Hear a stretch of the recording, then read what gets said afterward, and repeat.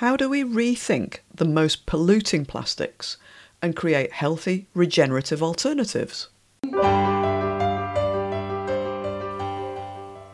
Hello and welcome to the Circular Economy podcast, where we explore how circular, regenerative and fair solutions are better for people, planet and prosperity. I'm Catherine Wheatman of Rethink Global, and I'll be chatting with those people making the circular economy happen, rethinking how we design, make and use everything. We'll hear from entrepreneurs and business owners, social enterprises and leading thinkers. You'll find the show notes, links and transcripts at circulareconomypodcast.com, where you can subscribe to updates and our monthly edition of Circular Insights.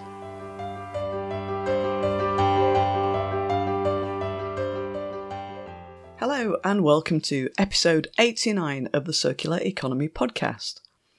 In today's episode, I'm talking to Simon Hombersley, the CEO of Xampla. Xampla, spelt Xampla, is a spin-out from Cambridge University that's created the world's first plant protein material for commercial use, pioneering the replacement of the most polluting plastics with natural alternatives. Xampla's ambition is to become the leader in natural polymers, and it's been developing its natural polymer resin over the past 15 years. The polymer, which Xampla describes as a breakthrough material, performs just like synthetic polymers, but decomposes naturally and fully without harming the environment at the end of life. Xampla is the first UK university spin-out to be awarded B Corp status, and is working on new technologies with multinational companies, including Britvic, Gusto and Croda. Sometimes it's easy to think that we should just ban problematic plastics, but some of these are providing useful benefits. Simon tells us more about Xampla's mission to replace the most polluting plastics, explaining what kind of products they're focused on and why there are benefits to using polymers in these kind of applications. Simon tells us about the polymer applications they've developed so far, what sorts of products they're used in, and explains more about the biological feedstock Xampla uses, including food-grade inputs for those polymers designed to literally be consumed in our food. You might be shocked to hear about some of the ways plastics are embedded into food, personal care and household cleaning products. It goes way beyond the packaging. We hear more about the origin of the ideas underpinning Xampla's scientific approaches, and Simon explains how Xampla fledged from a research project into a company. Simon also shares some of Xampla's plans for the next generation of plant-based plastics, what kind of problems they're aiming to solve, and the types of feedstocks they're prioritising.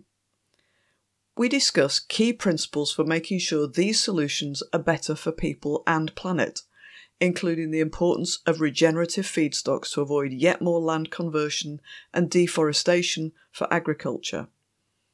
Simon gives us insights into the local-for-local model Xampla is aiming to develop, with locally relevant materials that stay in local closed loops. I really enjoyed this wide-ranging conversation. Let's meet Simon, and I'll be back afterwards with what I took away from our discussion. Simon, welcome to the Circular Economy podcast. Thank you very much. It's good to be here. And we're not too far apart today because you're in or near Cambridge, I believe. Absolutely, yes. Perhaps we could start by asking you to unpack Xampla's mission for us. We are a mission-led business. We're a B Corp, actually. We're the UK's first university spin-out to become a B Corp. And we have a very simple mission. That's to reduce plastic pollution. And specifically within that, we're focused on the most polluting plastics. So these are single-use plastics and microplastics. These are the kind of plastics that always leak into the environment. They can't be captured typically within a systems approach within recycling and so forth. So that's our focus, the most polluting plastics. That's a really evocative phrase, isn't it? And I think a few episodes ago we heard from Maria Vesterbos, of the Plastic Soup Foundation, and she's really exercised about microplastics, particularly in cosmetics and things where we perhaps wouldn't expect them. Not microbeads, but microplastics. So and yeah, Plastic Soup are doing a lot of really good work on the health impacts of plastics. There's an increasing development in those fields of the understanding of not just that these plastics are bad for the planet and other creatures, they're bad for us. They really are, and the evidence is now there for that. Yeah, I think it's really interesting that the science is now starting to focus in on that. And I know somebody once told me years ago that in pharmaceuticals, drugs are generally withdrawn after about 10 years because that's when the research on the long-term side effects becomes clear. So, and I think just this week somebody posted something about the dangers of reusing children's toys, because I guess 10 or 15 years ago in plastic toys and so on, there were types of plastic or additives, BPA and all that kind of stuff that's now been outlawed. So yes, lots of things to think about when we're deciding to use plastics. So can you tell us a bit more about the kinds of products that Zampler has, and how it's avoiding fossil fuel-based chemicals? The kind of products that we're working on as sort of launch products are two examples I'll talk about. One is a single-use plastic packaging application, and the other is a microplastic replacement, or a microcapsule, actually, in that particular case. So we have developed, well, let me start with the problem. So convenience, consumers love convenience, and brands love giving consumers what they want. So this is one of the reasons that we have so much single-use plastic in our lives, is because actually consumers want it and they value it, and it brings hygiene and portion control. And in some cases, you can argue that actually these plastic packaging solutions are actually good for the planet in terms of reducing food waste and so forth. So this is why brands use single-use plastic and flexible films and sachets. But the problem is those are the most polluting plastics. You can't economically recycle flexible film. And furthermore, brands today are beginning to respond to consumer pressure. They're beginning to understand that consumers, particularly younger consumers, are making choices about what products they buy based on the plastic content. And that's a serious driver in all of this sector, which is really important. So for our launch product, what we've developed is a cookable, edible replacement for plastics, which we are using to wrap a stock cube. So the stock cube comes to the consumer. The consumer, instead of unwrapping it and throwing away either tin foil or a piece of plastic, they can rinse it under the tap. They throw the whole thing, including its wrapper, into the pot, give it a stir, and they eat their own packaging. Now, that's a product we've launched with Gousto, the home recipe kit company here in the UK, and we're now rolling that out. And that's a really interesting example, because it's actually what we're trying to do as a company is excite and innovate and work with brands to give new formats and new exciting consumer experiences. And obviously the result of that is, if we rolled out all across Gousto's range alone, that would be about 17 tons of plastic replaced per year. So significant volumes of these materials can be replaced in an exciting and innovative way. And the other area that we're working on is microplastics in particular. And this is much more an area where there's regulatory drivers. So a lot of consumers are not particularly aware of what plastics are in their formulations and personal care products and home care products. So we're working on tiny microcapsules of our materials, which cause no harm at all to the planet in terms of pollution, but deliver the same, that cause no harm at all to the planet in terms of pollution, but deliver the same product viability and the same product that our brands want from us. So that sounds like two really potentially game-changing product developments. And just to come back to the single-use plastic example, the stock cube example, I guess when I'm listening to you describe that, because we're so used to the idea of those coming in petrochemical-based plastic packaging, the thought of dissolving it kind of makes me inwardly shudder. So can you tell us about the basis of the materials that you're using, so that we feel reassured that these are things that are good to dissolve in our foods, not something that's, because people are aware that biodegradable plastic packaging doesn't mean it's made from biomaterial. So biodegradable and kind of dissolvable doesn't necessarily mean it's good for you. Absolutely. And this kind of greenwashing that's been quite prevalent in our space is a real problem for not just us, but the whole next generation of these natural materials. So our products are made from food grade material, the edible ones. We're also working with other areas, but for the food materials, the materials that we would design to be eaten by a consumer, they are simply food. They are based on, in that case, is pea protein. So we take pea protein, the sort of pea protein you could buy at every health food store around the world, and we engineer that with no chemical modification or change at all. And the result is a food. It's just the same as boiling an egg or making jelly. It's a very similar sort of process. And the materials that come out of the end are only 100% plant protein. So that's why they are food and edible. But I understand your point. And actually, when we did the launch and we did a lot of consumer testing for that launch, consumers loved it. There was great feedback on that product, but a number of people did feedback and say, it looks a bit too much like plastic. We need to change the language of these sorts of materials and products, and we need to change the look and feel of them so that people are very clear that what is edible and is a food essentially material versus what is a traditional oil-based plastic.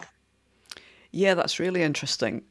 I think changing the language could be essential, couldn't it, to kind of stop the greenwashing and the confusion, and also to help people request these things and go onto social media for the brand and say, why aren't you using this material, not necessarily a brand name, but a descriptor for something. Absolutely. Yeah. Absolutely. And I think that the harnessing the power of consumers is absolutely critical to all of this. And it's it's a key sort of point that the people who care about plastic are consumers. Consumers don't buy plastic. Apart from cling film or a few examples, or my dog poo bags, I very rarely buy plastic, but we use plastic the whole time. It's the brands who have got the power here and who decide what products are put in front of the consumers. But the brands are incredibly sensitive to consumer demand. So the people who've got the power here are actually consumers. But it's unfair to expect a consumer to have a PhD in material science and be able to filter all the greenwash in this space and understand exactly what is credible or what isn't. So simplicity of language, honesty, transparency, these are really important things that we all need to work together, as I say, particularly our class of materials is natural polymer materials, which are made from things that are found in nature and cause no harm at the end of life. We can work together to communicate effectively why we're not bio-based or biodegradable in that way, or bio this or bio that, or based on any of the previous generation of language, essentially. But it's a big challenge. It's a big challenge for all of us. It is a big challenge because even natural, and I might have told you this story when we talked before, but I was helping a personal care startup, and they were working with a contract manufacturer, and we'd given them a list of criteria of, we want organic where possible, and no plastics in the packaging, and this, that, and the other, and so it was kind of organic, natural ingredients, and I had to do the research because everything has to go through legislation in terms of what descriptors you can apply to what the product does, and so I was going through the ingredients list on one of the EU websites. And 2 or 3 things said, well, there is a natural version of this, but it's very expensive and quite hard to get hold of. So mostly this would be synthetic, whatever. So I wrote to them to say, can you explain what the source is and where it's from? And sure enough, they turned out to be synthetic petrochemical-based things. And so we then went back and said, well, what about our overriding message of we wanted natural and organic? Well, they said, well, it is natural. Those fossils were once living things. Yes. And I think that fortunately there is a generation of consumers who is much more savvy and much more motivated to do that digging. But as I say, I think it's unfair to put the pressure on the consumers to make those choices. It really is quite difficult. We need to help. We, not just Sampler, but all companies in this sector and everybody involved in campaigning and so forth, need to help bring clarity to this space, because obviously there is a rearguard action being fought by the fossil fuel industry to protect what is an increasing share of their revenue, actually, over the next few years as their fuel element of the oil goes down in percentage terms. The plastics is actually going to increase. So it's an increasingly important business for them. And we must remember that the production of plastic is expected to increase over the next 20 to 30 years, not decrease. So this is a growing problem or a growing opportunity for the oil industry to continue business as usual. So there is quite a lot going on here, but we can all work together in what is a relatively young field still. Plant-based natural products and materials, a relatively young space still. We can work together to help everybody understand. Actually, if you're a sustainability consultant, or if you're a packaging designer or a brand manager, don't go and look at all of these first generation of materials and have to find out that actually they're chemically modified or they degrade into forever chemicals which get into our bloodstream and cause trouble. Just choose something that looks like a plant, sounds like a plant, and you know when it goes into the soil it's going to cause no harm. It is as simple as that, but there's quite a lot of thicket to cut through to get to that simple story. Yeah, you're right. And not least the power of the vested interests in petrochemical producers, as you say, who are all banking on plastic and the recycling of plastic, because of course that requires even more chemicals and energy provided by fossil fuels. So they're really keen on it. So just to come back to the microcapsules, can you tell us a bit, kind of bring that to life a bit? Where would we see those, and what are they made from? Well, in our shirts right now, there are tiny micro capsules containing fragrance, which are typically made of melamine formaldehyde. And by tiny, I mean 10, 15, 20 microns across. You can't see them and you can't feel them, but they're in there. Now, they're an incredibly sophisticated piece of technology, and they're designed to release the fragrance that the laundry company wants in your clothes to keep your clothes smelling fresh. And at the end of the day, those little capsules, which have given out their fragrance, they get washed out of your clothes when you put them back in the washing machine, and a whole new set of them are put back in with the fabric conditioner or the laundry detergent that you put in. Now, that usefully, the European Union is banning that class of product. They recognize that that is simply a straightforward microplastic pollutant. It's a very straightforward case, and so those are being banned. What we've developed is a replacement for that material, which can be engineered into a microplastic, into a microcapsule, a microparticle, which delivers the same sort of performance. And those capsules are not just in your home care products, they're in shampoos, personal care products, a whole series of products that we use every day and often wash off down the shower without even thinking about it, contain microplastics. And it is one of those sad things, because I talk about this sometimes with consumer groups, and it's the first time they've heard this, and they're shocked because they don't think they're doing anything wrong. They're making choices in their lives all the time where they think they're making the right choice. And this is just something that brands need to communicate and to solve, essentially, so consumers can carry on enjoying their products. Yeah, it is shocking, isn't it, to find out what's in things. I'm a kind of let's look back at what we used to do before all this stuff was invented, and I've discovered that white malt vinegar, which you can buy in big flagons from our local independent supermarket, is a perfectly good replacement for fabric conditioner. It is interesting, and it's also, but it gives me a little bit of hope, because although the plastic problem is huge and it can seem quite insurmountable, this is only one lifetime. We've wreaked enormous harm on our planet from this material, but it is only a lifetime, and we can change. And we can change also without losing all the joy and the benefit that comes from this convenience that the plastic provides. So this isn't some sort of hair shirt, let's ban everything approach. Let's just change. We've learned, we understand now the impact of these materials. We need to move on to a next generation and simply change. And that's possible, it's feasible. And companies like Xampler, we're obviously not the only ones, are the ones who are delivering those solutions. Yeah, I think it is really exciting. And I was talking to a future podcast guest, Michael Smith from Regeneration VC, and they're investing in these kind of things as well, and really see biologically inspired solutions using natural materials to avoid chemicals and finishing coatings and all that kind of stuff. And in this space, we need investors like Michael, who's very well informed in this area and knows what the right decisions are to make, because actually in many cases we're seeing investors continue to put money into last generation solutions. So they're actually making a problem worse rather than solving it. Whereas Regeneration VC is a very focused fund with a very specific mission and a very good sort of advisory board who can inform and educate. So yeah, we need VCs like them. Yeah. And I like your description of last generation solutions. There's some really evocative terminology that can just get people thinking, hang on, am I? I hadn't even thought about that. And once their radar's on for what they're doing wrong now and what the alternatives could be, then again the next transformation can be sparked, can't it? Yeah. So can we go back to how Xampler started? Where did the idea come from? And what's the science and biomimicry inspiration behind all of this? It's an interesting story. So our academic founder at the University of Cambridge, I've got two other founders of the business, Thomas Knowles. He is one of the world's leading protein biophysicists. He's working absolutely at the cutting edge of understanding of proteins and how they behave. And about 15 years ago at the university, he asked a very simple question. He said, I wonder how a spider makes silk. And you'd have thought that such a familiar material, somebody would ask that before. No, Thomas asked it for the first time, and he spent a long time trying to understand how the spider did it. And silk is only made up of proteins, animal proteins, obviously, but nonetheless proteins.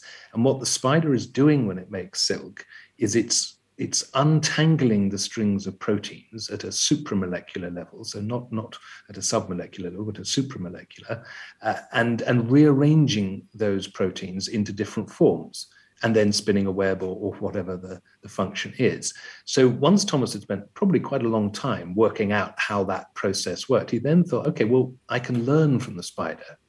We can actually use the same approach that the spider is using to make silk to engineer common, cheap, sustainable plant proteins, one of the widest, most available commodities on the planet, and turn those into useful materials.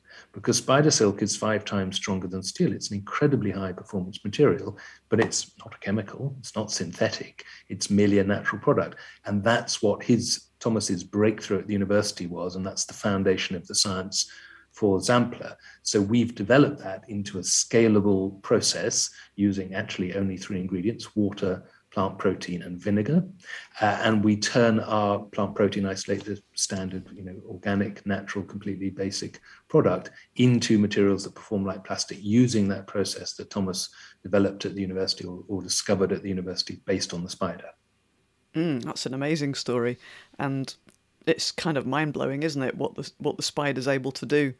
And I think biomimicry, there's a lot of development in this whole circular economy space where people have just taken a moment to say, okay, well, if nature does this, what can we learn from that? And you think, why on earth didn't we start at that point? Why on earth did we feel we needed to create an entire new chemical industry to create these products? Why didn't we just work out, well, what nature does? Because if nature's doing it, then presumably it's kind of okay for the planet, because it'll been doing it for a lot longer than human beings have been around.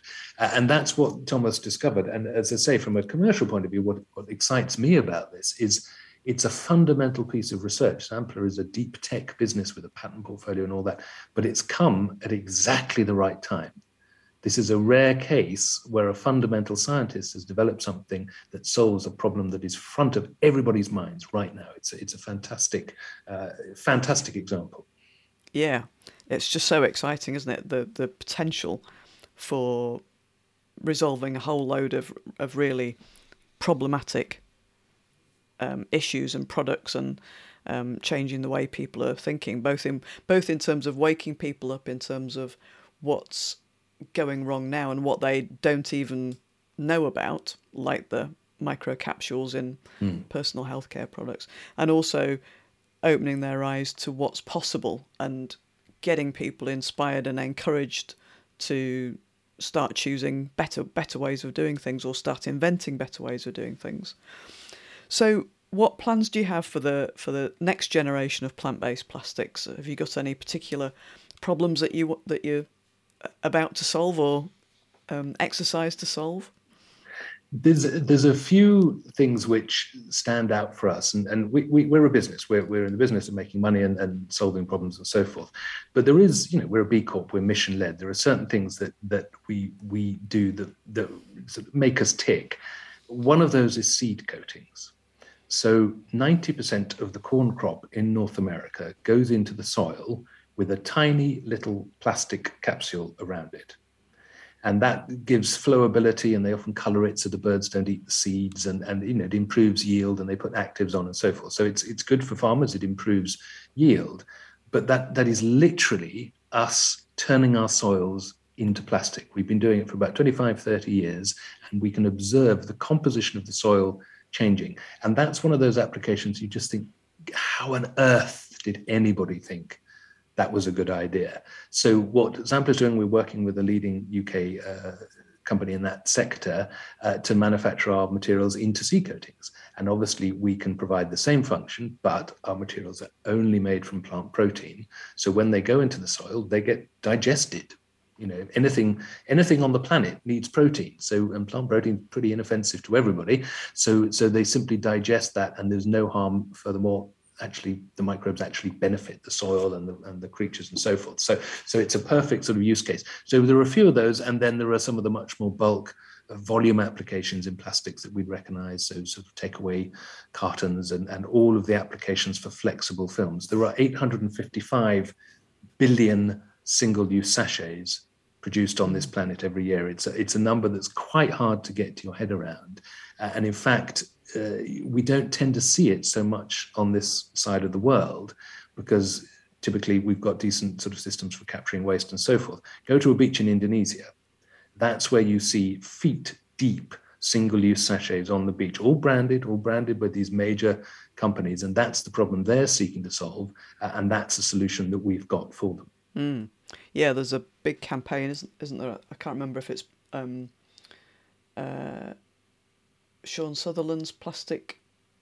I can't remember what the plastic thing is, or Plastic Planet, Sean, Plastic Planet, or Changing Markets. But there's the sachet campaign to try and get these brands to move away from them. But I could go off on another rant about why those are being used, and how they're kind of starting to draw the next group of consumers into the convenience and benefits of the brand.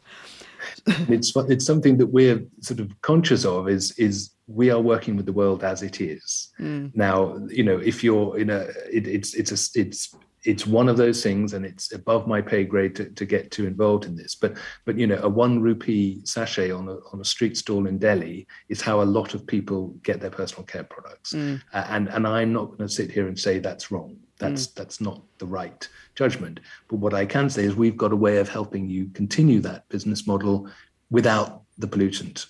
And that's the important sort of solution we're focusing on. But yes, it's a very challenging area. All of these, well, as you know, Catherine, from all of your podcasts, every circular question, there's multiple angles to it. There's always consequences. There's always things we need to think in the round in these sorts of areas.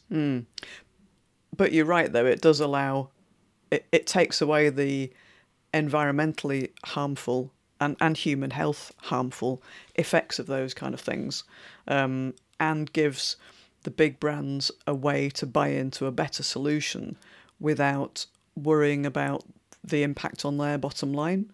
It's this kind of, what I see brands doing is stuff around new generation materials and more recyclability and so on.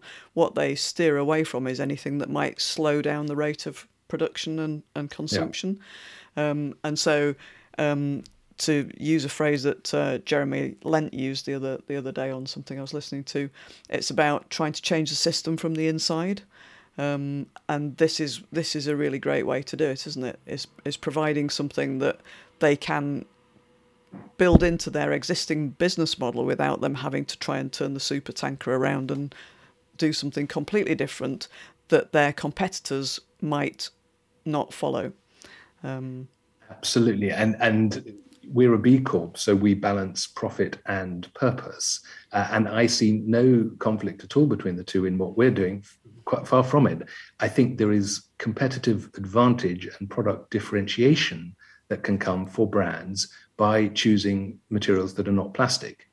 I actually think that replacing plastic is a commercial opportunity for brands, not a cost or a burden or a problem they have to solve. And that's what our job is to help brands recognize that actually in certain product categories, they can premiumize some quite dull products by making them plastic free. And we're seeing this with challenger brands all around the world, direct to consumer models, innovative startups that have got a relationship directly with consumers, which is an ethical relationship. The major brands are very threatened by that and want a piece of that action. Well, they need volume materials and they need credible solutions, but those solutions are available. Dishwasher tablets is my favorite example of all of this. Dishwasher tablets are really boring. Nobody gets excited about dishwasher tablets. Now, the soluble plastic wrap around a typical dishwasher tab is made of PVOH. That is a pollutant. There is debate and argument and fighting around that, but essentially it's under consultation, we understand, at the EU at the moment for a restriction. It is a pollutant. It's made from oil. Now, in my view, the first major brand that puts a product on shelf offering that dishwasher tab in a wrapper, but without oil, without plastic involved, is going to stand out. They're going to sell massive quantities of that product because it will be differentiated in what is quite a sleepy product category. So all of this is an opportunity for businesses. There are challenges. There are all sorts of difficulties as we make this transition over an extended period. But there's a lot of opportunity here commercially for not just us, but for the brands we're working with. Yeah, and I think it's good to kind of talk about the size of the opportunity, and I guess that brings up the question of thinking of the bigger picture and the bigger system. And I know that some people are worried that a move towards more bio-based materials, whether that's in textiles or packaging or whatever, could put too much pressure on the planet, because what we don't want to do is convert more forests and wild areas into agricultural land. So are there any key principles that you're using in terms of how you're selecting the feedstocks and whether you're able to do something that works regenerative alongside food rather than using land that could be used to grow food? Absolutely, and it's one of our sort of longer term sort of focus areas, is how do we ensure that we never get into a battle for resource, essentially, because the planet has a limited quantity of resource. I think if we step back, I would say that this transition, which is a 20 to 30 year transition away from fossil fuels, this question will affect everybody in this sector, absolutely everybody, and we all need to be thinking in the round about how we address it. So from Zamkla's point of view, our feedstocks at the moment for our edible products are standard food grade. They have to be that. They're food products, so that's just the way it is. As we move on to things like dishwasher tablets and these non-food applications, we're already making our materials from agricultural co-product, from waste, from existing streams. So potato protein is a byproduct of industrial starch production, for instance. We've worked with rapeseed cake, faba bean hull. These are products that typically are lower value for farmers, but have a value and go to animal feed, typically. But sometimes these products are just plowed straight back into the soil or go to anaerobic digestion, which doesn't seem a sensible route for something that has a function and have a value. So in the longer term after that, we're looking at actually alternative crops. And something that has always struck me as interesting is one of the problems we have in agriculture from a sustainability point of view as a whole is monoculture. Most of the food on this planet is 5 crops broadly, and within those strains and variants have been optimized for food production at the cost of requiring all sorts of fertilizers and irrigation and so forth. There will be any number of variants and varieties of those crops and other crops that have been discarded or are existing elsewhere and used only in small areas, which could be, frost resistant, drought hardy, require no extra irrigation and so forth, but nonetheless produce enough protein or enough valuable material that they could be used for a non-food source such as ours. And the flip side of that question, obviously, is a transition away from meat over the next 20 to 30 years. That is a major, major impact on land use, but also farmer incomes. So we see ourselves as part of the solution for farmers making that transition to ensure an increase in offtake for some of the agricultural co-product or lower value products that they're working on at the moment, and actually provide them with a base level of income. And that's not just at these sort of global crops, but one of the other principles we have in this area is local circularity. There is a major change coming as we move away from oil. We're going to stop thinking of drilling in Saudi, shipping it to somewhere to be cracked, turn into nurdles in North America, to come back to Britain to be turned into plastic film, to wrap tomatoes in Spain, to come back to Britain and then to be recycled back in China. That's a crazy 20th century model. We want to grow crops locally, process them at a local level with local incomes and local jobs, use them in local supply chains, and in an ideal world, plow them back into the same soils they came from in the first place. And that's when you start thinking about the full sort of regenerative effect of what we're doing. So a lot of our crops that we're most interested in are legumes for various reasons, but legumes are nitrogenating crops. They're often grown as cover crop anyway in Northern Hemisphere. If farmers can get some sort of offtake for those products, they are more likely to grow them, and that may reduce their dependence on chemical fertilizers and so forth. So there is a vastly complicated interaction between all the elements of this piece of the puzzle, and what a company like Xampler is doing by creating a new material and a new source of offtake for these farmers is we're changing the game slightly. And we need to work through all of those. And honestly, Catherine, I don't have all the answers at this stage, but we are aware, I think, of some of the conversations that we need to have as we grow to scale and to minimize the negative impacts and maximize the positive. Yeah, and there are so many positive aspects that could come from that, aren't there, around more income streams for farmers, localizing the whole production cycle. We're starting to realise, aren't we, just how, what a bad idea it can be to end up being dependent for key resources on countries that, you're not going to be in complete agreement with, to put it mildly. Absolutely. But it does place challenges on the sort of procurement sort of processes of these major customers who are used to buying, vast quantities of product in a standardized format and so forth. So there are challenges in this transition as well. But I completely agree. I think we're very aware of security of supply issues in a number of areas, and that local sustainability sort of case is increasingly understood. I don't think we're there yet for everybody, but I think increasingly it's understood that if you think local, think small, think what's within 20 miles of your plant, and what's the feedstock there, and where are the customers there. That's a much more sustainable way of approaching these issues. Some really exciting developments, I think, to come on that theme. Walter Stahl in his book calls it intelligent decentralization. So kind of distributed solutions, but accelerated by the use of new technology or new communications and so on. So yeah, lots of game-changing opportunities there as well.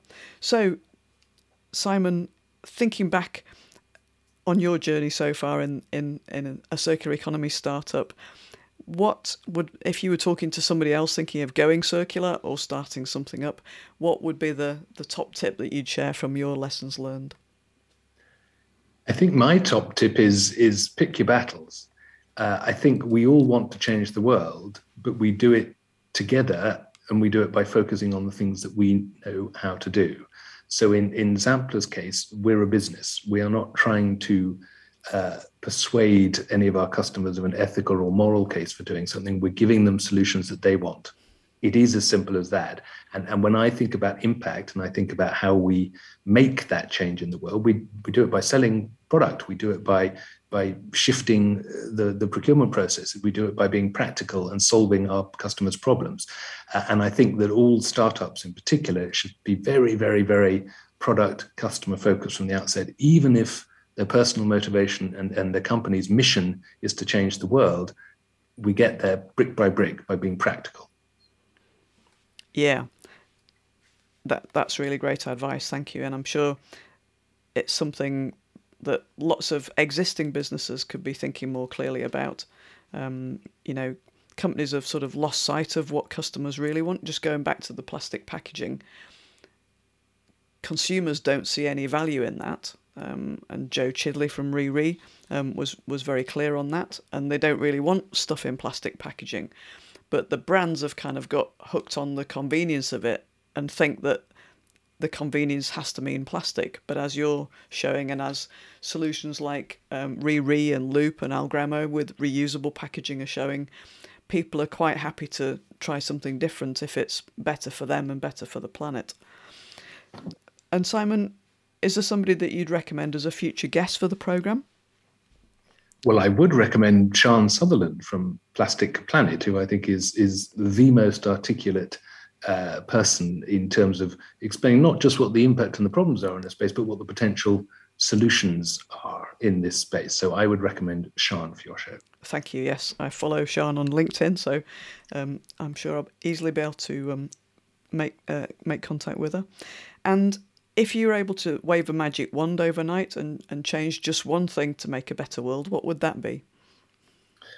This might get me in a little bit of trouble here, but the fossil fuel industry every year is subsidized to the tune of something like 700 billion a year. Now, I can tell you, give this next generation of plant-based material 700 billion a year, and we'd be at scale and solving a lot more problems overnight.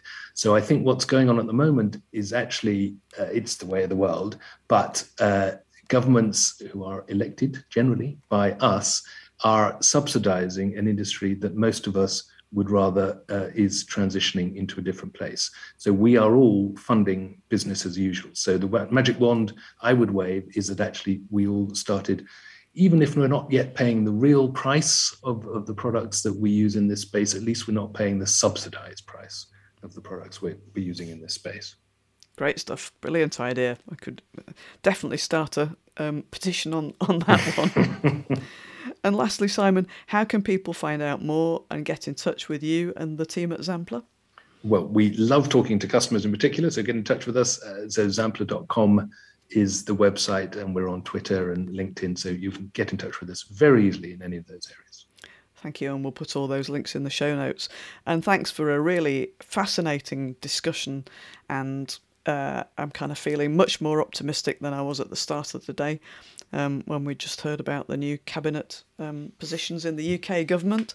So by the time this goes out, that'll be old news. Whether they'll all still be in place, let's see. But yeah, I now feel much more optimistic about the our future and that of future generations. So thank you very much, Simon. Thank you for having me. Thanks. Sometimes it's easy for us to focus on simple solutions to big problems, such as the idea of banning all single-use plastics. But, as Simon explained, some of these single-use applications are providing significant benefits, such as the microcapsules to protect plant seeds, which may include plant food to help the seeds germinate. However, I'm not going to include the addition of pesticides as a benefit. There are other single-use examples that we might see as just improving convenience, like the wrappers for dishwasher tablets, which are a relatively recent innovation. It may be better to ban these, but maybe using biological polymers for these kind of applications will encourage both brands and customers to choose the biological option and reject those brands that still use petrochemical versions. A key challenge is land availability for feedstocks. So it was encouraging to hear Simon explain that Zampler is very aware of the pressures on land. As he said, Zampler doesn't want to get into a battle for resources, and it's looking to prioritise agricultural co-products where possible. That could provide new income streams to help farmers become more resilient. Simon mentioned Zampler's long-term aim to use local crops, processed locally, and ideally see them ploughed back into the same local soils at the end of use. I was interested in Simon's point about changing the language on plastics and bioplastics. In some of my talks, I use an infographic from Zero Waste Europe that explains the key issues with bioplastics and biodegradability. I've included a link to that infographic in the show notes. Simon mentioned the pushback from the fossil products industry, which seems to see plastics and chemical recycling as an important future revenue stream. So it feels critical to develop some terminology to help everyone be clear about what's from plant-based sources and what's from fossil sources. I'd say that also needs to be legally defined. Simon mentioned the biomimicry inspiration for Thomas Knoll's original research. If you want to hear more about biomimicry, have a listen to episode 43 with Richard James McCowan of the Biomimicry Innovation Lab. So there you go, another episode of the Circular Economy podcast. Thank you to our guests this week, Simon Hombersley, and thanks also to Jacob Robinson and Charlotte Radcliffe for making the episode possible. You can find out more about Simon Hombersley and Zempler, follow them on social media, and check out all the other links we mentioned in the show notes at circulareconomypodcast.com.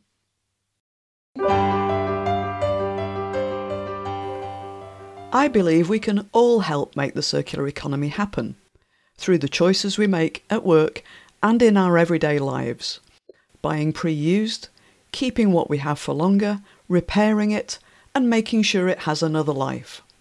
Those choices send strong signals to companies and governments, making it clear we all want a better, circular and regenerative future. We can all help spread the word too. Talk about the circular economy and help other people find this podcast by leaving us a rating and a review on your podcast app. Email a screenshot of your review to podcast@rethinkglobal.info and we'll give you a shout out on the show. We've made it easier for you to find episodes on the key circular economy strategies, or for a market sector, or specific countries.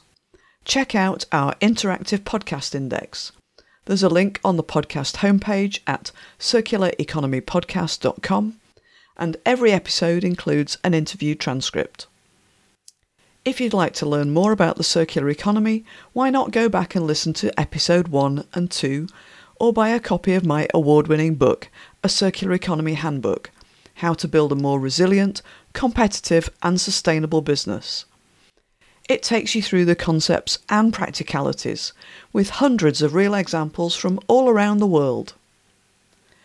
The Circular Economy podcast is brought to you by Rethink Global, helping you succeed with circular. You can find information on our talks, workshops, coaching and advice, and circular economy resources at rethinkglobal.info, or connect with me, Catherine Wheatman, on LinkedIn.